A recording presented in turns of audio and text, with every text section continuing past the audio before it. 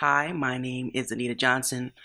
Before we play our show, I wanted to ask you to make a donation to Making Contact. Become a part of our group of supporters who believe in the value of independent media. We can only do this work with your support.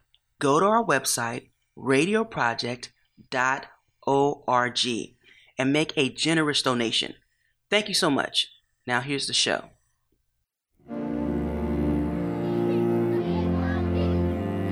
Our system is in too many ways broken. The way we see the world shapes the way that we treat it. This is Making Contact. I'm Salima Hamarani, and on today's Making Contact, we're talking about the ways our health and the environments we live in are deeply linked. Cool. So this is our kind of compound area back here. We're behind two homes, and then there's a yurt structure that was built here by MG. And I'm meeting up with Trey Vasquez in an outdoor office for an environmental organization called Movement Generation, or MG, as Trey calls it. It's in a cottage office space over here. You can hear the chickens, you can see the chickens here. A lot of native plants here. And the offices are in a small garden in Berkeley, where Trey agreed to meet me. Trey does a lot of work around environmental justice and envisioning a collective future under climate change, which of course includes chickens and backyard food. My name is Trey Vasquez, and I am a collective member and co-director of Movement Generation Justice and Ecology Project. I live in Santa Rosa, California, which is occupied Pomo, Wapo, and Coastal Miwok territory.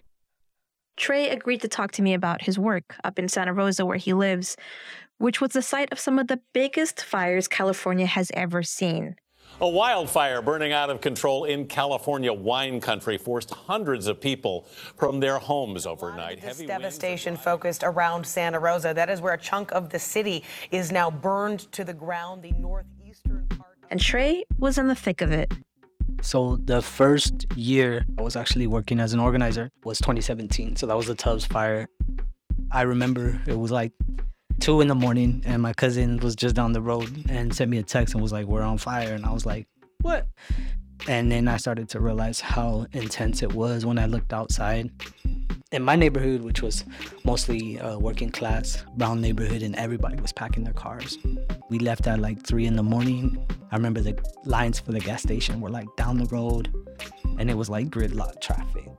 So that was like the huge wake up for me. That was like, dang, we do not have the infrastructure in our communities to really know how to handle this. There's 3 blocking and fire in the roadway. Not sure if you'll be able to get to them. They said that there's going to be fine going to the friends, but I thought we should check the welfare. A few days later, because of the chaotic experience of evacuating during the fire, Trey began to organize in his community. And that basically was like rapid response within, I believe, 2 to 3 days of the fires starting up. We were already on the ground working at local churches, seeing anywhere from like 200 people a day coming in. And that was beautiful, right? How people unified and came together and self-organized, but also super high stress, as you could imagine. As he worked at the mutual aid centers, Trey was exposed to extremely high levels of toxic smoke. I mean, in 2017, we had that fire come down the hills from what's called Fountain Grove, jump across the 101 freeway and jump into town, hit a huge neighborhood called Coffee Park, and also blew up, literally like blew up the Kmart that was there. So when you think about all of the toxic materials that are burning and that we're essentially breathing in, it's horrifying. And it wasn't just his one experience with smoke and high stress. He actually lived through multiple fires, back to back. And then we have fires the next year. And then in 2019 was the Kincaid fire. So I have been in the North Bay for, I believe, 4 consecutive fires and all that comes with it. And then in the years where there weren't fires directly in the area, we were heavily impacted by the smoke coming from down south and from up north as well. Then one day, Trey woke up with a strange, shooting, overwhelming pain in his body. It felt like I had just like thrown out my back, and that's what I assumed that it was. And so I was trying to do all the things that you would do, for when you throw out your back, chiropractor, massage, and nothing was addressing, nothing was fixing it. And I went on like in that level of flare up for about 6 months, and then it subsided. Fortunately, I had access to healthcare, right? But I wasn't getting very many answers. They were telling me to take Epsom salt baths.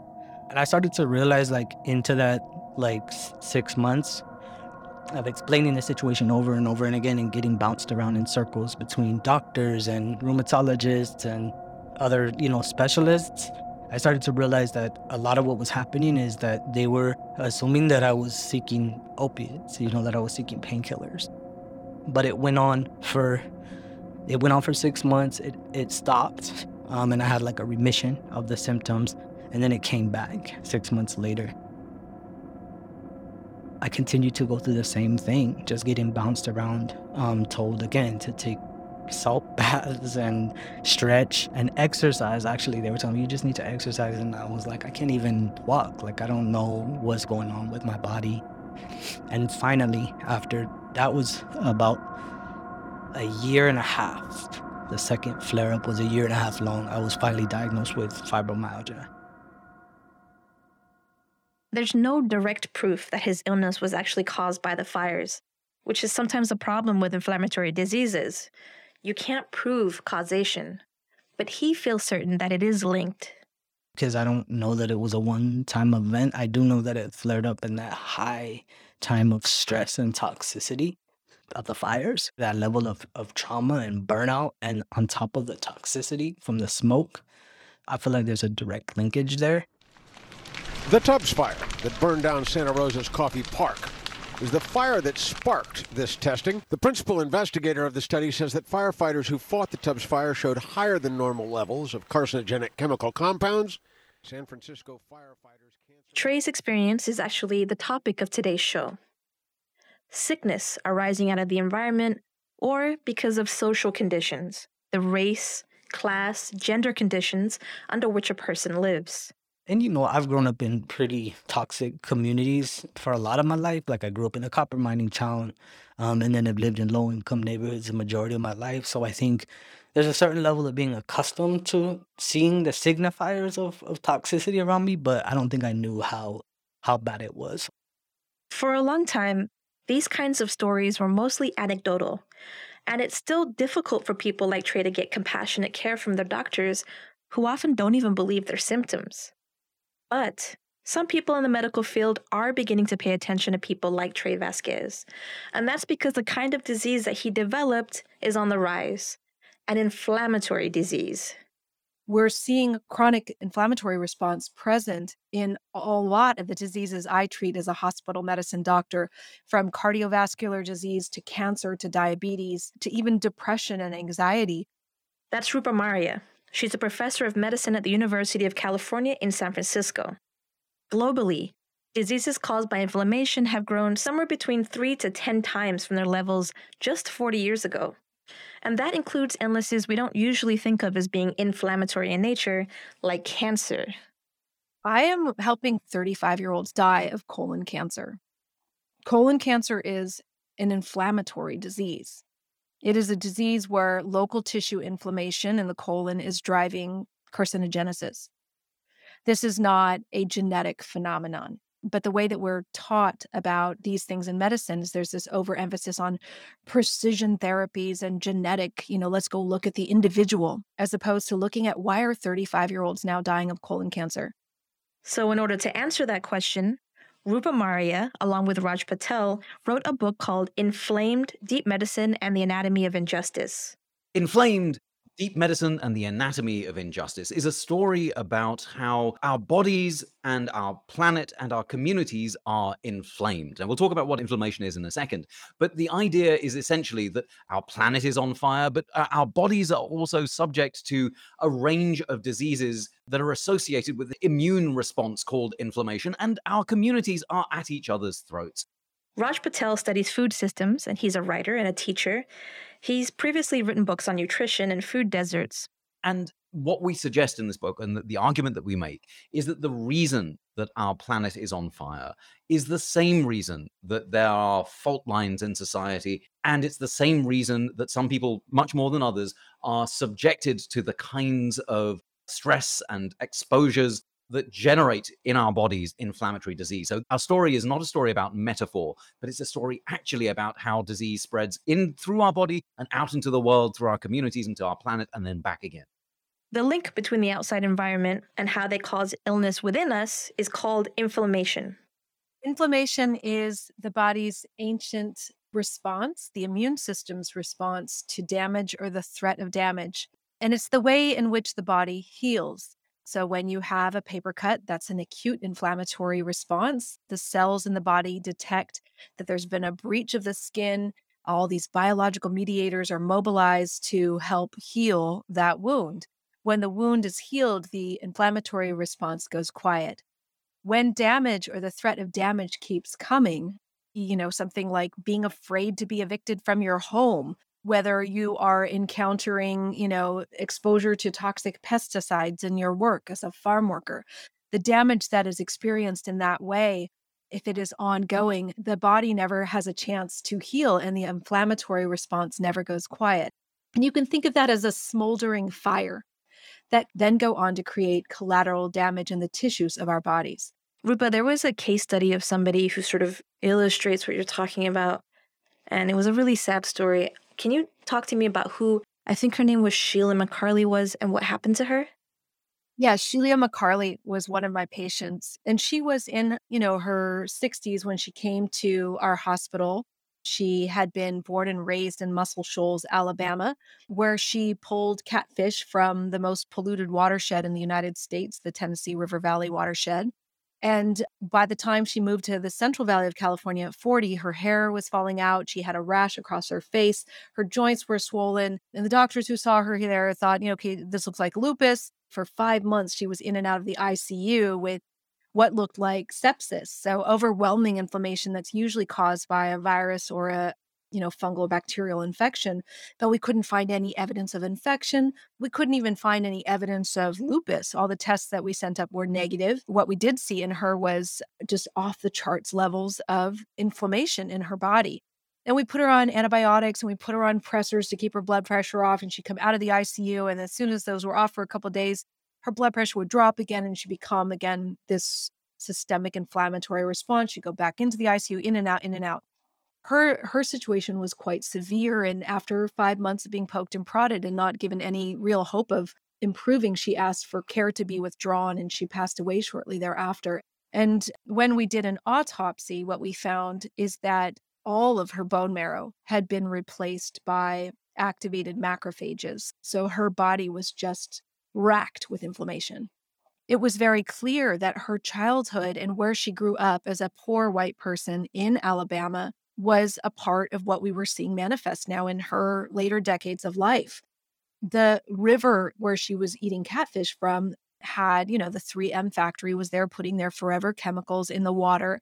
There was a chlorine factory that was losing about 150,000 pounds of mercury every year before it was shut down. And so her situation to me really brought together the inflammation of a body, the inflammation of a social condition, the inflammation of a planet, and seeing how these things are completely inextricably linked. The linkage between the outside world and our internal body systems isn't just a metaphor. It's a real relationship that can have massive repercussions on our health. And we're going to hear more about that connection right after the break. We're just jumping in to remind you that you're listening to Making Contact. If you've liked what you've heard so far, please visit us online at radioproject.org, where you can find out more information about the book, Inflamed, Deep Medicine, and the Anatomy of Injustice. We're also on Facebook, Twitter, and Instagram if you'd like to find us there instead. And now, back to the show. I mean, it was and has continued to be totally life-changing. I went from living a life of being able-bodied, having the privileges that I didn't even realize were just so accessible to me to go where I want, do what I want, and then all of a sudden it just changed like overnight. That's Trey Vasquez again, who we met at the beginning of the show. Since his first flare-up, Trey's fibromyalgia has escalated. He now feels pain everywhere. Neck, back, head, face, like everything, every part of your body that you can feel in, I've experienced pain in. And on a scale from 1 to 10, how would you rate that pain? At its peak points, definitely like between 9 and 10. Yeah, and with no explanation, it was scary. I was like, what is wrong with me? Like, do I have some kind of like terminal illness? Like, I had no idea, and I was really not getting far with any kind of testing. What is the long-term diagnosis? Like, what did the doctors tell you would happen now that you've been diagnosed with this? Does it ever go away? Are there ways to manage it? It doesn't ever go away, according to them. And really, what you're told is that you're basically left to just manage it, right? And so, even just a walk around the block, or I'm trying to think, like washing dishes sometimes is like too painful. It's essentially, to me, what I felt like, I was like, dang, I just got this life sentence of pain. That's what they told me. And do you worry that staying there for a fire is going to continue to impact this diagnosis and make it worse? Absolutely. But at the same time, it's like it's gonna be there either way. And that's part of a reckoning that I have to do all the time now, dealing with this inflammatory condition, disabling condition, and so many folks are dealing with disabilities on an entire spectrum. In some ways, Trey's body is a direct mirror image of the world he was organizing in. It was on fire and in pain. That link is a huge part of the book Raj Patel and Rupa Maria wrote, which, for those of you who are just tuning back in, is called Inflamed, Deep Medicine and the Anatomy of Injustice. We talk a lot in the book about systems and how it is that, in fact, the systems that operate inside our body are not contained within our bodies. That the ways that we sort of imagine the edge of ourselves is something that's much more porous and extends much further out into the world than we imagine. One place that really highlighted this aspect in the book to me was when Rupert and Raj talk about the salmon run and the ancient waterways that once supported the fish and the indigenous people who depended on them. Now, under capitalism, of course, salmon is the sort of thing you buy at the deli and don't have to worry terribly much about what it is or where it comes from, other than apparently it tastes good on a bagel.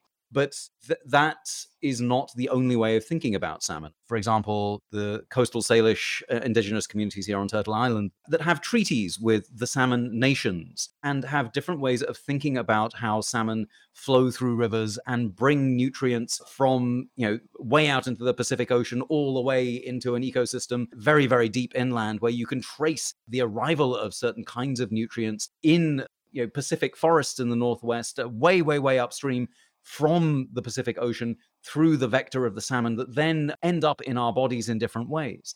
So when we think about our approach to thinking of systems, the capitalist way of thinking about salmon is, one salmon's very much like another, and if we farm them, it'll be just as good as if we get, if we harvest them from the sea. But one of the things that we observe in the book is that actually farmed salmon lack the anti-inflammatory benefits and lack precisely the sort of nutritious and healing oils that are found in wild salmon. And capitalism doesn't care about that. But if your relationship to salmon was not as a commodity, but as a member of a nation with whom you had a treaty, then your approach to that being would be really rather radically different. And that's what it is that we're showing, not just in the dysfunction that causes inflammation from eating farmed salmon as opposed to wild salmon, but the web of relations that extend and recognize the relationship of this body and this thing of our personhood to the personhood of other beings in the web of life. That web of relations has been broken by our modern capitalist world.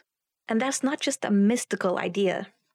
This part of the book is really striking because it compares the waterways of the earth with our own blood vessels and shows exactly how damaged waterways and the farmed seafood we've created to replace the natural spawning we've destroyed also affects our arteries.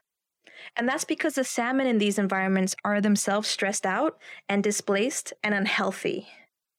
By keeping salmon penned, by feeding them corn, by feeding them substances that are not part of their diet, the ways in which we drive their stress response ends up impacting inflammation in the fish itself. In fact, there were interesting studies we read on the presence of viruses that have proliferated with farmed fish, farmed salmon in particular, that cause heart and muscle and eye inflammation of those animals. so that when, animals experience damage to their life ways, they become inflamed. It's just so interesting when were researching this book, how much inflammation was a sign of damage. And the lack of inflammation was a sign of something being in harmony with its surroundings and its place in the web of life. And that was looking at soil, throughout looking at the way that water moves, how water behaves in dammed rivers versus wild rivers. All of these things were very interesting to me to see and observe the body of the earth like the body of a patient, the body of other beings in the web of life being consonant with our bodies, what I'm seeing and what we're seeing in the medical literature. And I think many of us hearing this would think, okay, so farm salmon is dangerous, so I just have to go out and make sure to buy wild salmon. But the answer is not that easy. Because if we want to talk about health in any meaningful way, we need to address the social conditions instead of the individual. Well, so medicine has been very successful in following the contours of power around society in general. And capitalist society operates on the basis of hiding the social causes of things and pathologizing individuals. So, for example, if you develop type 2 diabetes, it's your fault. It's nothing to do with the fact that you may live in an environment where it's hard for you to find the kinds of diet that would tamp down the flames of diabetes, or that you don't earn enough money to be able to afford a decent diet, which many Americans don't. So instead, the way that medicine approaches any given disease is to view it within the constraints of the body. And one of the things we do in the book is tease apart this idea of diagnosis, because diagnosis is really always about storytelling. And the stories that capitalist medicine tells are always capitalist stories about individual failings and a brave doctor coming in to bring the joys of the pharmaceutical industry to treat any particular deficit in a particular body, without understanding that body had very little choice in what it's exposed to. And one of the ideas we use in the book is this idea of the exposome, the sum total of exposures in your life that lead to either healthy or unhealthy outcomes. So the reason that we don't think it's helpful to say, well, what you need is to have the right kind of diabetes medicine or the right kind of diet and just sort of pathologize the individual is because that's a misdiagnosis of how it is that most disease is happening. If the story is the story of the propagation of inflammation that that folk have very little control over, like if you are in debt, then you're more likely to be subject to inflammation. If you are worried about being pulled over by the police, you are more likely to be subject to the stresses that cause inflammation. If you're a minority, or particularly if you are Black in America, then you are subject to those kinds of stresses to the nth degree. And that's not something that you can treat with a pill, nor should it be. This idea of understanding that the drivers of inflammation are social, and therefore the treatment needs to be social and revolutionary, that only follows logically from a very reasonable science-based description of the problem in the first place. So all we're doing by turning away from individual solutions is to observe that pathologizing the individual is part of the problem. So Raj, can you talk to me about what it means to fight for health collectively then, and not individually? Because I have to admit that I was a little worried about my own body and future, thinking about all of the trauma and the exposures that I've had in my lifetime. I was just like, oh my God, I'm going to die. So what is your message to people who read this, like me, and become overwhelmed? Well, I mean, a couple of things. First, I mean, it's true that there is trauma, some of it transmitted intergenerationally, that is the burden in particular of people of color and of the working class and of women. And in the United States and around the world, oppressed communities bear this burden as precisely that, as a huge disadvantage in their life chances that begins, at the moment of conception. But it's not destiny. And that's the other part of the story of inflammation, is that everywhere that we looked and the ways that we researched, we found indigenous communities, for instance, that because they were able to hold on to their languages and were able to understand and interpret and tell different stories and diagnose differently what was happening and maintain a certain kind of collective line beyond which capitalism couldn't go, those communities were better able to resist, for example, type 2 diabetes than communities that had been forced to lose their language. And so what this suggests is that it is possible to develop and nurture within us, no matter how damaged we are, a capacity to be able to fight back. And that, I think, is I think, we would be doing everyone a disservice if we didn't address with open eyes quite how bad things are at the moment. We're not in the business of saying, oh, no, everything's going to be fine. Just drive a Prius and drink through a metal straw and buy kale and put it in a tote bag and everything's going to be fine. On the other hand, what we're trying to do is open our collective eyes to the resistance that is happening around the world. We can find examples of collective action benefiting our health in places we really wouldn't expect. Take payday loans, for example. Payday loans are a quick turnaround type of loan often used by poor people and people of color. They're extremely exploitative. If you take out, say, $300 to pay rent, eventually you end up paying back $800. So an APR of 400%. And what we found was that in places that had banned payday loans, then the consequences of certain kinds of inflammatory disease like suicide and drug overdose rates dropped precipitously. And so this is a way of saying, hey, you know what? Yes, we are burdened by stress, but we can collectively undertake certain kinds of policies together that will end that inflammation. And so the treatment is not, just take your probiotics. It is rise up and reclaim the state and fight back against capitalism. And we can do that together because there's data that shows that we can. Fixing the social conditions that lead to disease through collective revolutionary action is what Raj and Rupa called deep medicine. We can achieve health when the whole system is healthy, which means that people aren't being cast out and stepped over on a sidewalk, which means people aren't being swept up like trash because they happen to be poor, which means that we are obligated to duties of care, not just to one another, but to the entire web of life. And that is the mentality that is required. That's the deep medicine that is required, is to reawaken our responsibilities to one another and to the life around us. And that doesn't just include humans, it includes the non-human, the more than human world around us. Trey Vasquez is one of the many organizers on the forefront of restoring that balance and creating the deep medicine that Raj and Rupa argue for in their book. But he says he's also learned something else very important about what deep medicine might look like for all of us as we begin to feel the effects of a struggling planet and social systems. I think for me, like a huge part of this process for me has unearthed so much of how violently ableist this culture that we live in is. I had to really face some deep shadows inside of myself, like how ableism had been deeply conditioned in me. I remember at some of the peaks of my flare-ups, I was just like, what is my worth? Like, I can't do anything right now.